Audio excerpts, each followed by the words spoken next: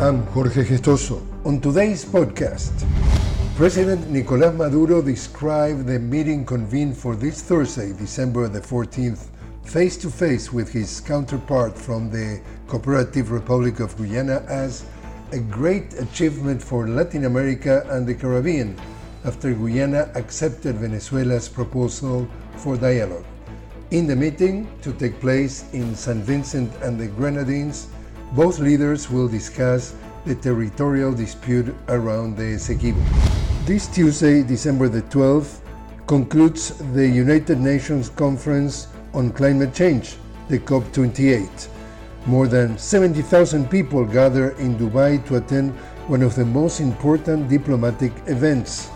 After a year marked by increasingly serious climate extremes, there are expectations awaiting for the final text with its resolutions, but there is little hope of a drastic shift in fossil fuel consumption and production.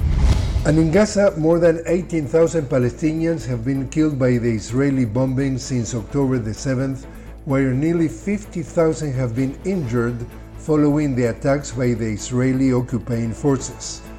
The Israeli occupation deliberately attacked 137 health institutions and shut down 22 hospitals and 46 primary care centers.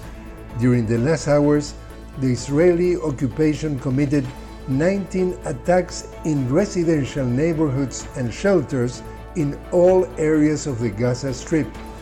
The Israeli occupation arrested 36 healthcare personnel headed by the director of the Al-Shifa Medical Complex, the largest of the enclave. And that's it, World News. I'm Jorge Gestoso. Please join me on a new podcast of the News with Jorge Gestoso. Talk to you then.